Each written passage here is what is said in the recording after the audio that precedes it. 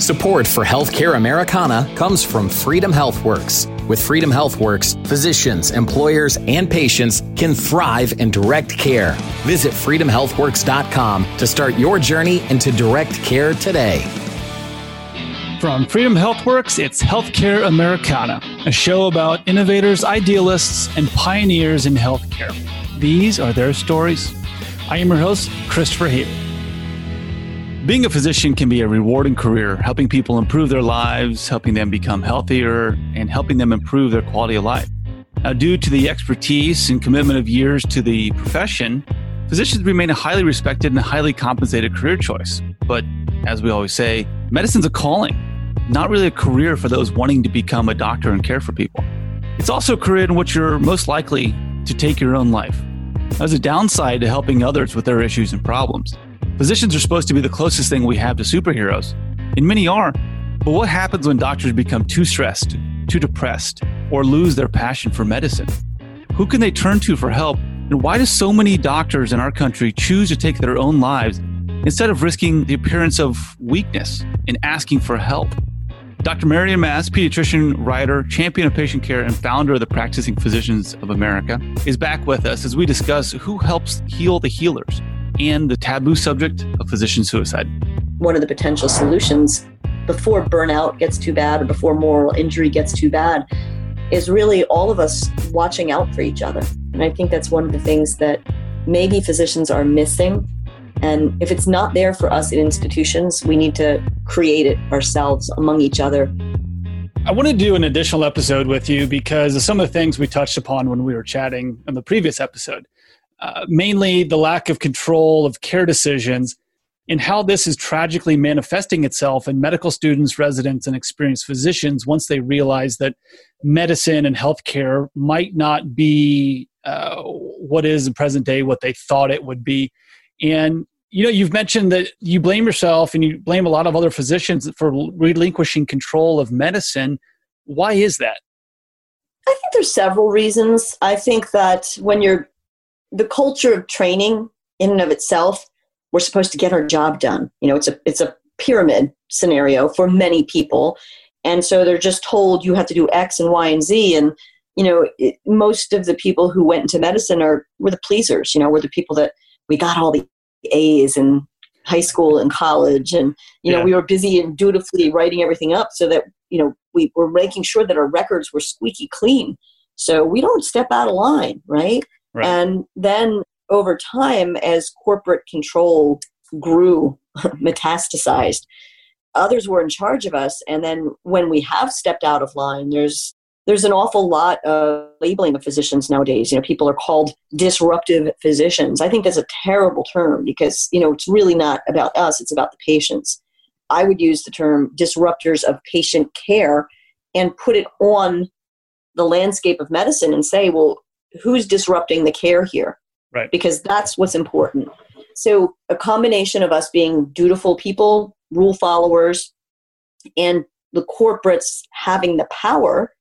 And then, as we mentioned in the last episode, in addition to the corporates having the power and money, physicians have been saddled with more and more debt.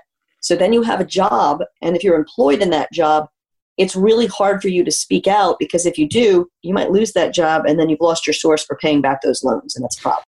So I think that's how we lost. Sure. Yeah. A lot of factors go into that. You just said, you just ended with really what I call the addiction to salary when people think that job security is a paycheck and you could get the call tomorrow and that job and that paycheck is gone. And then what are you going to do? It's the massive amount of debt coming out of medical school. It's the hospital and corporate executives saying, doctor, you don't know anything about business. And most physicians have had I think it's like 5 hours of business education through undergraduate and graduate school and all the way up. So I think there's a lot of opportunities there to kind of build the confidence that a lot of physicians have, and they can stand up to a lot of those hospital executives and admins that say, you don't know what you're doing, just go see patients, we're going to take care of everything else. And then it seems like something that didn't happen overnight. It was a slow kind of trickle that built into a waterfall as it carved away the canyon there. So what were some of the clues through your experience and through your career talking to colleagues? What are some of the clues that doctors weren't calling the shots anymore? I'll give you a perfect example. So when EHR rolled out, a lot of us looked at the electronic health record and were like, wait, this is crazy. This is not user friendly. This is not built for us. It also wasn't built for the patient. The EHR was built for the people that are making money off of healthcare, the employers of physicians who are going to be billing big, and then the insurance companies, and then the people who are collecting the data, which is why we have the whole EHR system in the first place, really. Mm-hmm. But when EHR rolled out, I so clearly remember I was employed at the time in a community hospital, and we would have all of these meetings, the house staff meetings, and they would talk about the updates of the EHR. And I was really fascinated. I was one of the very few people speaking up. And I would raise my hand. I would say, look, this is not going to work because X, Y, and Z. And people just said the same thing again and again. Administrators would say, oh, well, this is the wave of the future. Just get used to it. And other physicians, for various reasons, new young physicians weren't going to step out of line. Right. There were a few physicians like me who would speak up. I think by and large, for the reasons I described, we tend to be docile, we tend to be rule followers. And then the older physicians, and I don't mean to lay blame on any one group, but I think they thought for many years, it'll never happen to us that we're pushed out of medicine. We will always be needed. And I hear a lot of almost regret in their voice when you meet physicians that are maybe like 55, 65, that age range. I hear regret, like we should have done something earlier. But when I spoke up, I was just told, oh, it's too bad. This is the wave of the future. And then we end up with a system that doesn't work for the patient. I remember very clearly when we first got computer order entry, a patient that looked septic, a baby, a 3-month-old baby, looked septic, needed antibiotics, and there was an issue because the computer interface wasn't working with the pharmacy, and the patient waited 3 hours. And I'm like, I flipped the lid and I called up the pharmacy and, you can mix this medication up. I want it in 10 minutes. Well, we're not allowed to because administration says everything's supposed to go through the computer interface. And quite frankly, what I did was I said to the pharmacist, I'm going to go to the nurse manager who's on right now, and I'm going to tell them that the medication gets here in 10 minutes, or she can call the hospital CEO and tell the hospital CEO that I'm walking into the patient's room, telling them exactly what's happening, and telling them that an administrator is getting in the way of good patient care, and I suggest they should call the press. And I'll give them the number. I had my medication in 10 minutes. But no one wants to push it like that. No one wants to push it. And it's funny, I had done another podcast recently, and someone said, they called me fearless, which is a great, the big compliment. But I just think that if all of us speak for the patient, we really shouldn't have anything to fear. Mm-hmm. Mm-hmm. Why should we? Yeah, and you use the term disruptive, disruptive physician before, somebody trying to change the status quo. And I agree with you that I don't like that term whatsoever. It's more of an actual patient advocate. We see that more and more out of the non-primary care sense, where physicians can't go out and really put their best effort forward to take care of somebody like that. And it's kind of sad because other people are stepping in to fill those roles. So I think a lot of these factors you described leads to what we're seeing as increasing job dissatisfaction and even depression amongst the physician community. Do you think these things play a factor in that? Of course they do. Absolutely they do.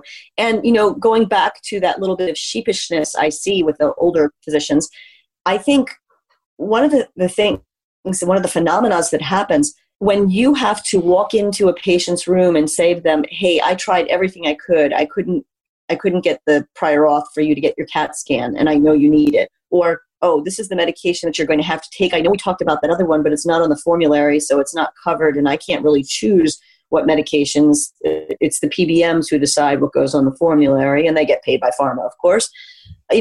When you're the one that has the training, 4 years at Penn State, 4 years at Duke Med, 3 years training at Northwestern, and I have to go tell a patient I can't get them what they need, but, the IT guy, he's going to tell you, so sorry, I can't get you your medication. Like, no. I think it's almost embarrassing for you to have to face the patient to say, oh, I have all this fancy training, but I can't get you what you need, even though I know you need it, and you know you need it, and other people know you need it, but too bad, can't do anything. That's when the term disruptive physician, well, you know what? Our system needs disruption. Thank God there's people that are willing to be disruptive of a system. I just think we should recoin the term, champions of excellent medical care. There you go. Champions, advocates.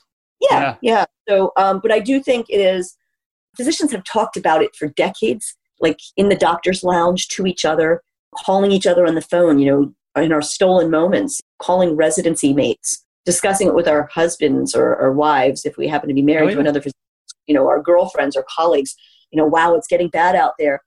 But now in the last several years, there's so much more written about it. Some use the term burnout. I like the term that Dr. Wendy Dean, she's another Pennsylvania physician, a psychiatrist from the Harrisburg area, and she has a foundation that's part of our Free to Care organization as well. She uses the term moral injury, and that's exactly what it is. You feel morally injured when you have to go tell the patient you can't give them what they need, because you're the one that swore the oath. I mean, there's an oath behind me in my study here. And, that Hippocratic oath, I take it seriously. A lot of doctors take it seriously. How many other professions, do hospital administrators swear an oath? Do insurance company executives swear an oath? Do middlemen companies swear an oath?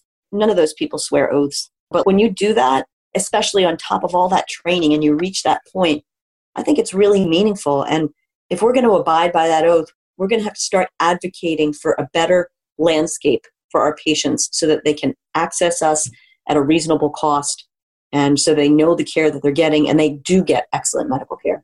So instead of just taking it and giving up and saying, well, kind of shrugging, this is the way it is and I can't do anything about it and I need to provide for my family and take the paycheck, so I'm just going to keep my head down. Actually find the spine, get your backbone, get out there, advocate for the patient and for the patient care. And, a lot of people see doctors really like superheroes.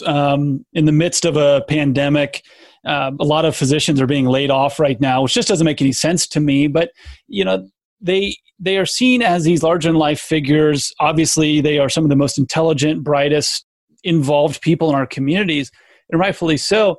But with everything we've talked about, how, you mentioned burnout, and I don't like the word burnout either. I think burnout's, it attaches a nice little label to what a lot of physicians are entering into, more of a disease state or a mental illness state, really, and having physical, emotional, and mental repercussions there.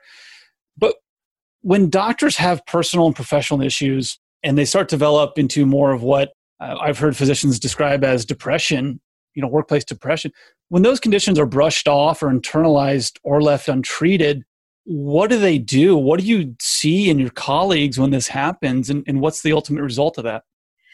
Well, unfortunately, like the worst ultimate result is suicide. And, physicians are very tragically killing themselves, roughly more than one a day in the United States. There's a wonderful film, Do No Harm. Emmy Award-winning filmmaker Robin Simon, who has physicians in her family, is the producer and director, and it was put together, the brainchild of Pamela Weibel and Jill Zeiger, both physicians. Almost every physician I know knows another physician who's committed suicide. I know of 3 personally. It's always tragic. One was in my medical school class. She took a break after first year, and then she went back, and she had graduated from residency. This is years ago. I think in retrospect, she suffered from depression, and it was either inadequately treated or untreated. I don't know which, but she killed herself right at the end of residency. And I think there's probably an issue of stigma in mental health anyway. If you look at all people that suffer from depression, a lot of them put off getting help and getting treatment because there's this stigma of, okay, it's a weakness if you're depressed. It's a weakness if you're anxious. So there's the stigma regardless. And then the stigma is a little bit worse probably for physicians because we're the ones that are supposed to have the answers, right? Correct. Another was a colleague that I knew of that wasn't really called a suicide. I think the parents didn't want it known that it was. And that brings another point that we have to keep in mind.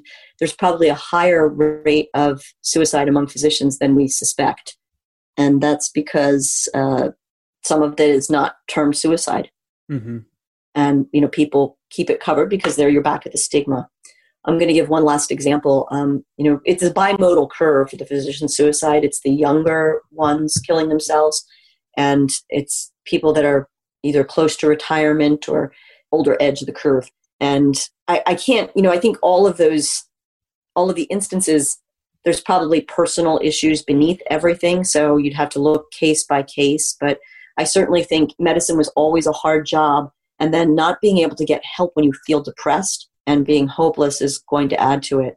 The third suicide, I'll describe it because when we showed the film Do No Harm here in our county for our county medical society, there was someone on the panel afterwards that was the younger partner of an older physician who had killed himself.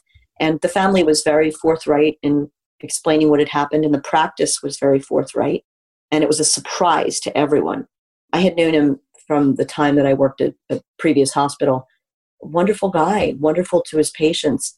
And the really sad part was that when the partner described what had happened, he, of course, then had twice as many patients to see because he had lost his partner suddenly. The hospital did try to get him some help, which was wonderful. But he said he had multiple patients calling up very angry because they couldn't access a physician. And they all knew that this physician had committed suicide. So now they're putting more stress on an already difficult job that's been made more difficult by his partner questioning, did I not see what happened here? Sure. And as the partner described, when you're a family physician, you do a lot of counseling for people's anxiety and depression because it's hard to get into a psychiatrist. They're in really hot demand.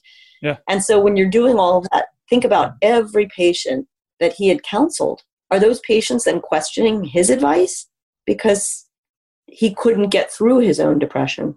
Well, I'll give you something positive after that. Part of the Free to Care Network is a group called Hope for Docs. It's run by a young psychiatrist, Dr. Marnie McGrath. And the idea is that physicians are able to get confidential psychiatric care when they feel depressed, anxious, burned out, tired, even if they just need like a one-time something that goes on. And she has an innovative model there, and it's really wonderful. I mean, I think the idea for us to say that, just cover everyone's care doesn't help as much as physicians helping each other. And one of the potential solutions before burnout gets too bad or before moral injury gets too bad is really all of us watching out for each other.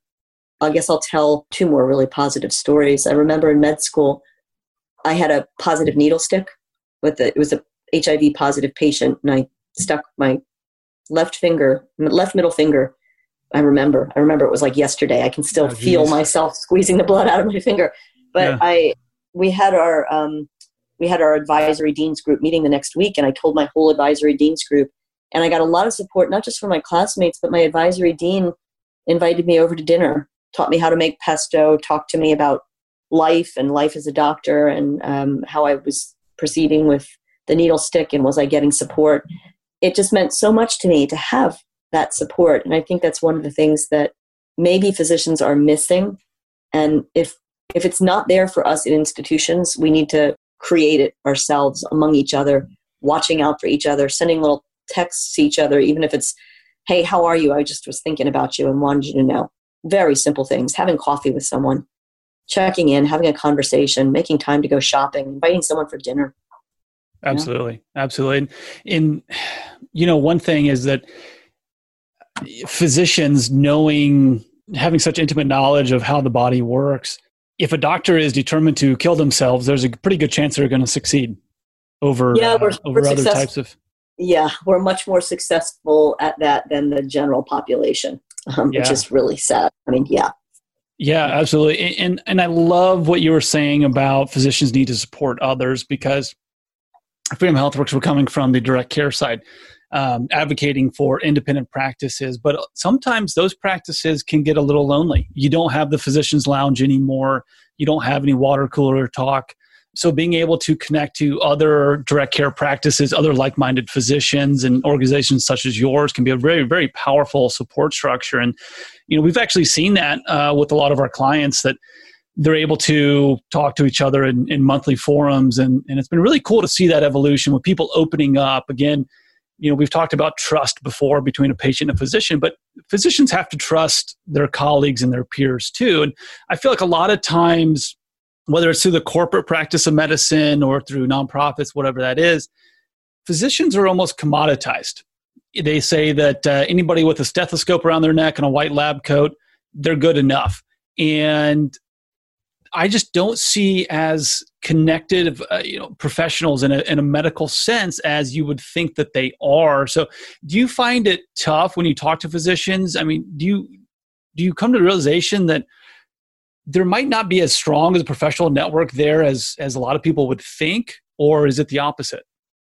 Oh, I think there hasn't been for a while. I do think I describe social media as a double-edged sword. I mean, there's a lot of gosh, yeah. Yeah. No, there's a lot of contention on social media, especially as we go through,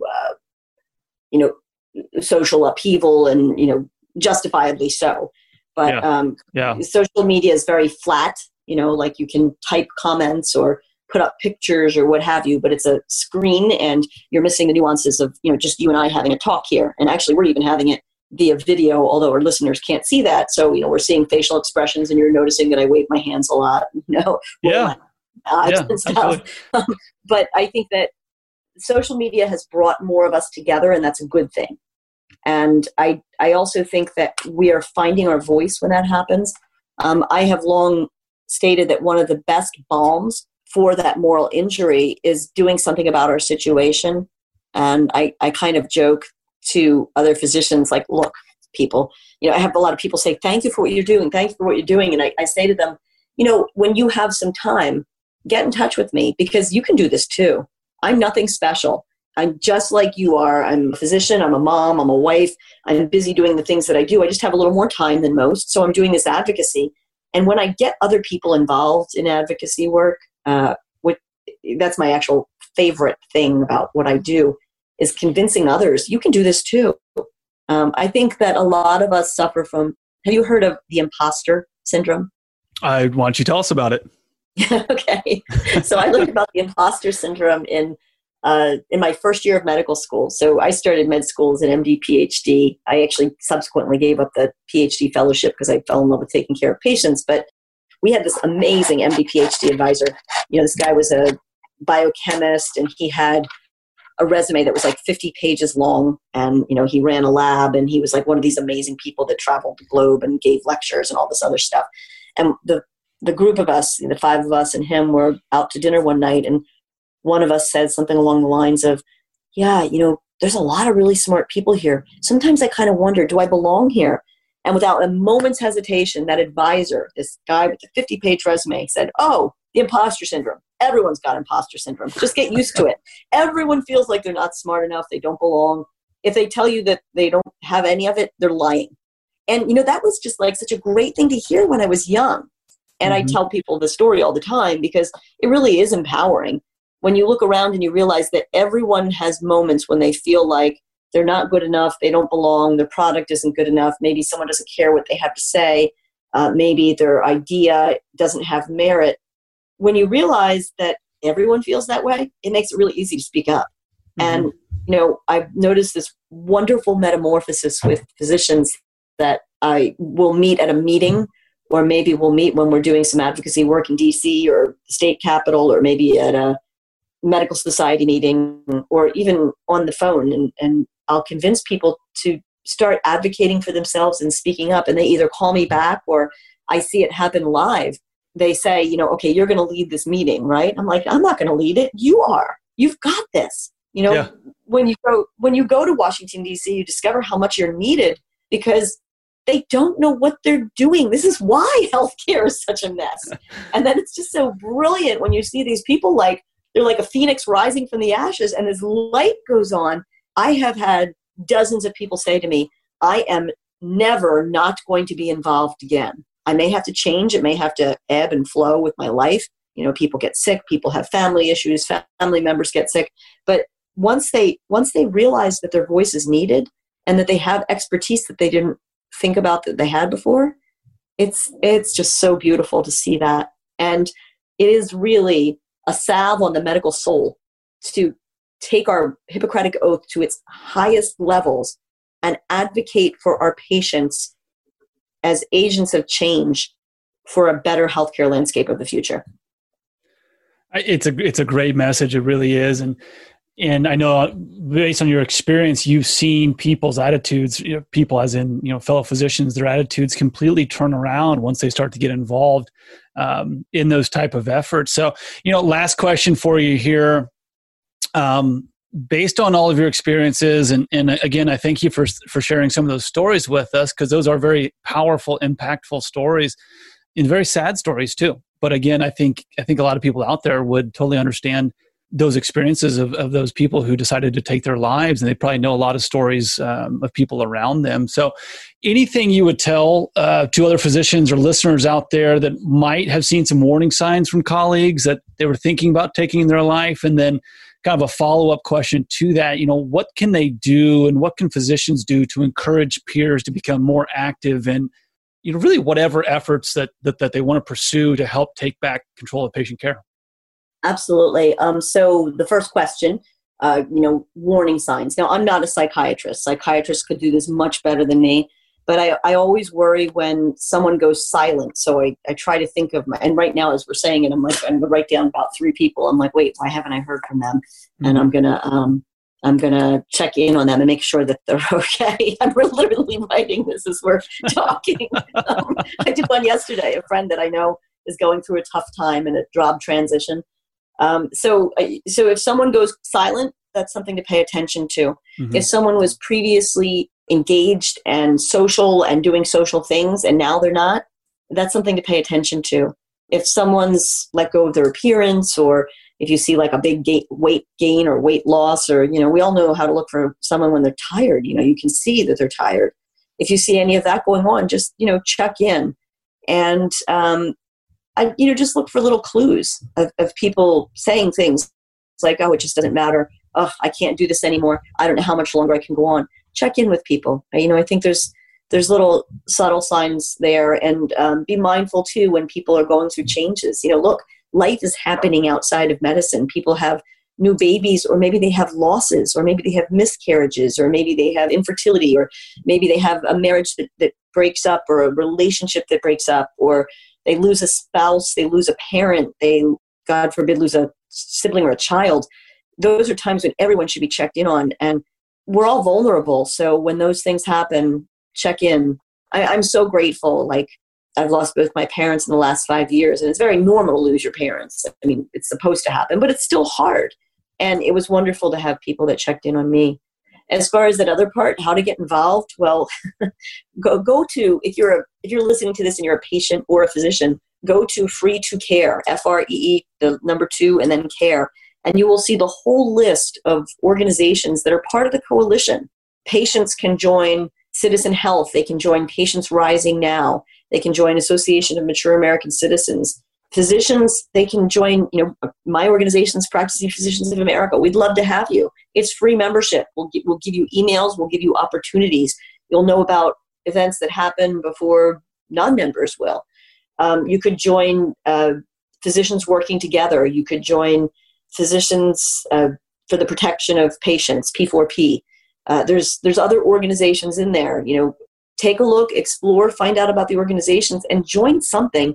And then the next step would be, how could you get more involved? In the last few weeks, I had 2 physicians contact me, Frank and Jerry, and one is from Mississippi and one is from Louisiana. And they said, look, we want to get more involved and want to help with what you're doing. And what they did is they sort of pushed us into, now Practicing Physicians of America is going to make state-based chapters. And I want them to help organize the physicians in their state, because, we've got a big database, a couple thousand physicians, but we need to start to organize them so that we're giving them things to do and ways for them to become more involved. And there's so much to do. I mean, I wake up every day and I have a list like a whole sheet of paper long, and I hope that I can get to at least a quarter of it.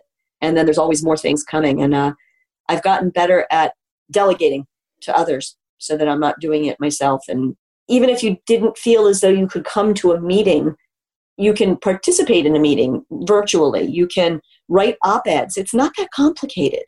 You can start going to town halls and events in your community. Every physician, really every citizen out there should go to an event with their lawmakers and at least hear them speak, ask questions if you have them, have some input, make a separate meeting if you feel like you need to, or even if it's with your staff. I mean, there's so many ways you could get involved. And then once you do, most people feel like you said earlier on, Chris, how we're fragmented and then there's no more physician lounge and water cooler. When physicians do go to a meeting or interact with other physicians, they find that camaraderie again. It's like you're back in residency, and it's another good feeling.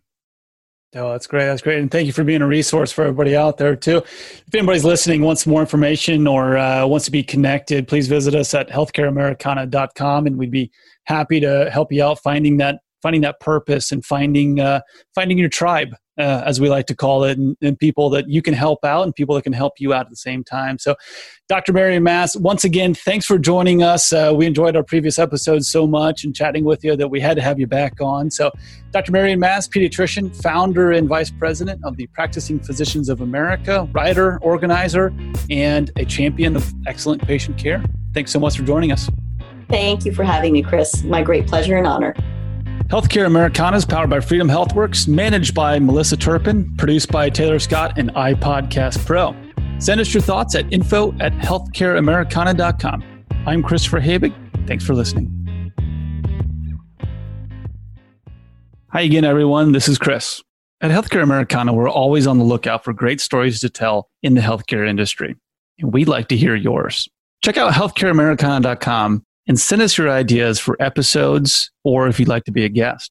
And hey, if you're interested in becoming a sponsor, let us know that too. Thanks again for listening. Hope you enjoy it.